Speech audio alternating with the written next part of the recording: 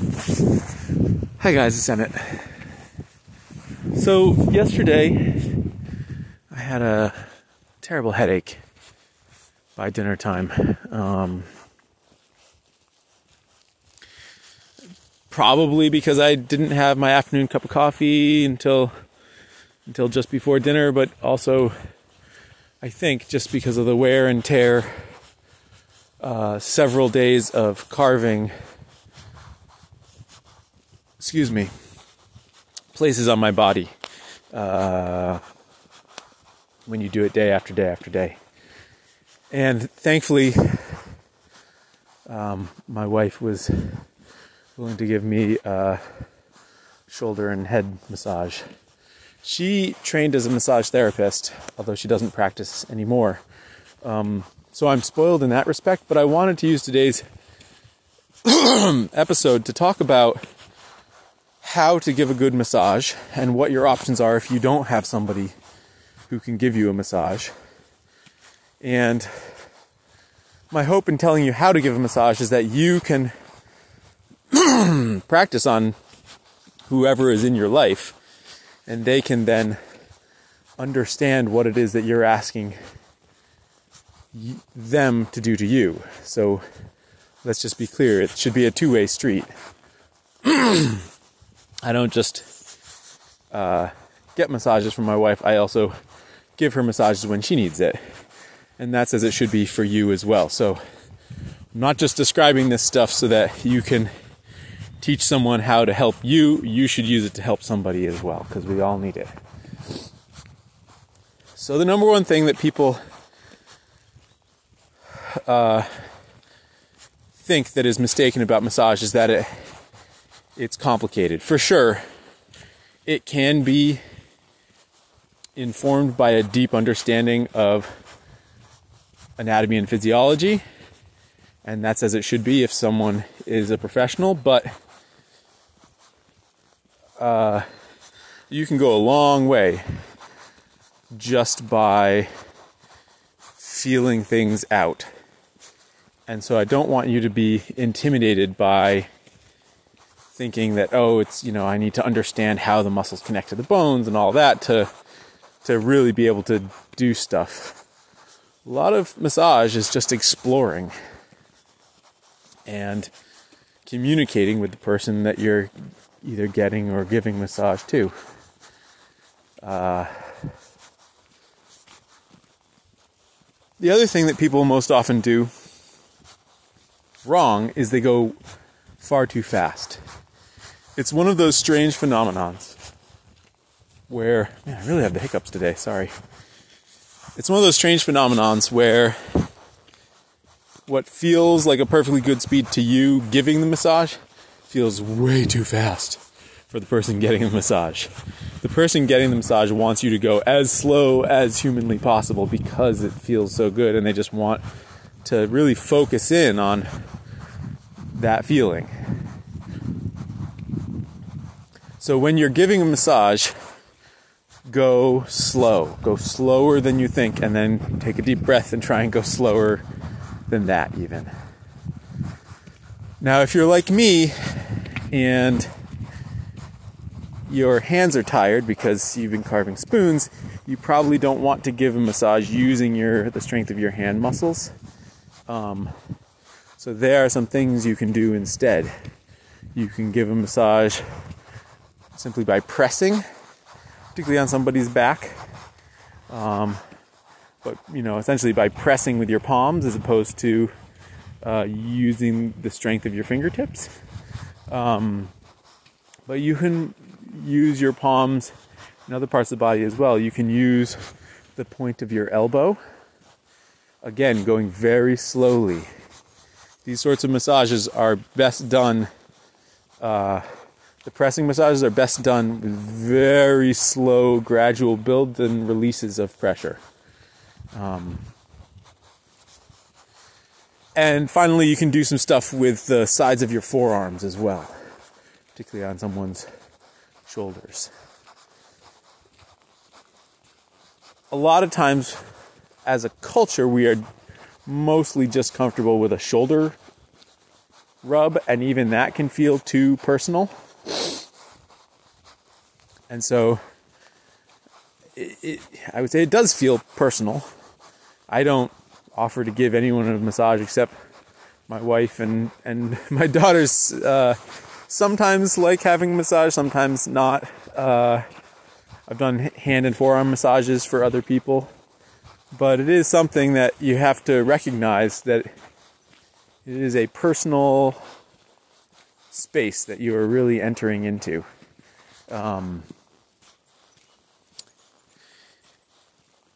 As for what seems to help me the most when my body is sore from carving,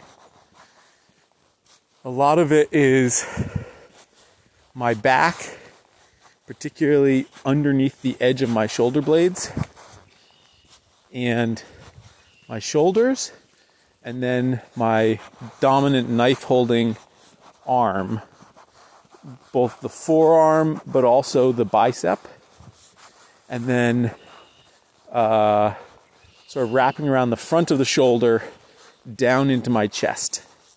And by down into my chest, I mean sort of almost like the muscle fibers that get sore are the ones that sort of connect through my chest to my back. So those are the ones that get sore from carving.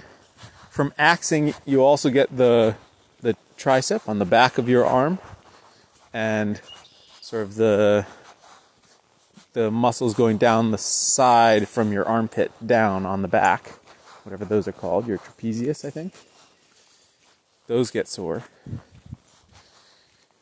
But depending on your posture, your back could also be sore, which it's probably good to do some gentle yoga core exercises and some light aerobic stuff like walking to help your back and posture.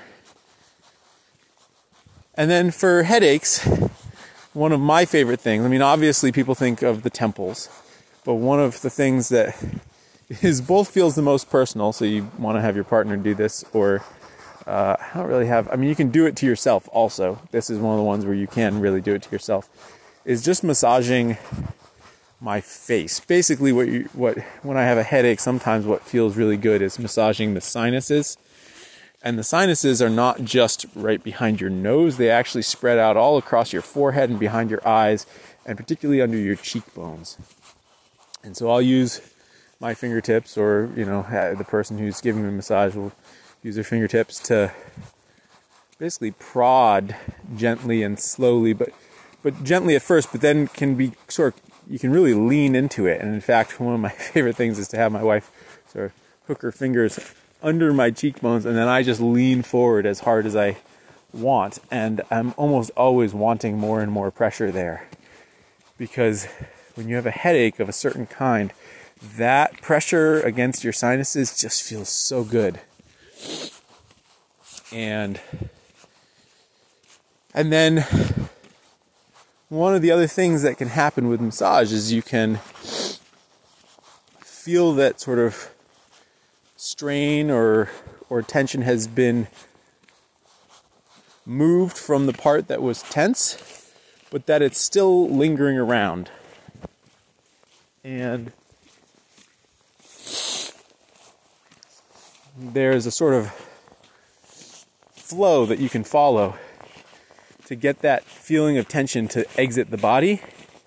So if you're doing hands, it can be helpful to go from the arm to the fingertips and essentially sort of like wipe each fingertip off. And if you're doing somebody's head, one of the things that can feel the best is to run your fingers up through their scalp and then whoosh off the top of their head.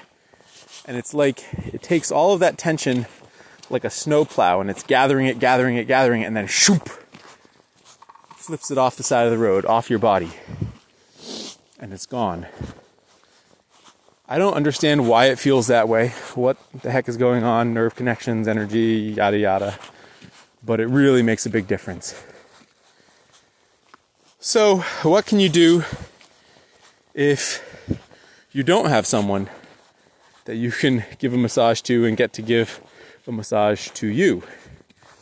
Well, some of the stuff you can do yourself by like prodding your own sinuses. Some of the stuff you can deal with through icing and stretching will achieve many of the same effects as a massage. And some of the stuff you can deal with through soft tissue rolling, where you essentially have a like a foam. It's like almost looks like one of those foam pool noodles, except it's rigid foam, so it's got just a tiny little bit of give, but really not much. And you essentially position your body above it so that your weight is pressing your body down onto the foam roller, and then you roll back and forth. So you can use it on your all different parts of your body. You might have to sort of experiment with how you lie around on the floor doing it. These foam rollers are not very expensive. We were just at a a nursing home supply place the other day, and I saw them for like $5. You'd probably pay, $20 from Amazon. Well worth getting.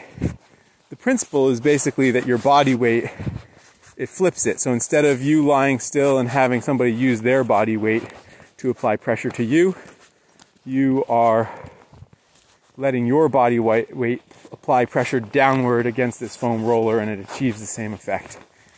It can be painful in the same way that getting a massage can be painful while you're doing it. But holy cow, does it really help, particularly if you've got parts of your body that are just really kind of frozen up. Using a foam roller, and again, being gentle at first and easing your way into it, can be a great way to get tight muscles to loosen up. I hope this helps. Having a tight, sore body really sucks. And I hope that this gives you some ideas of stuff you can do about it. Thanks for listening, guys. Talk tomorrow.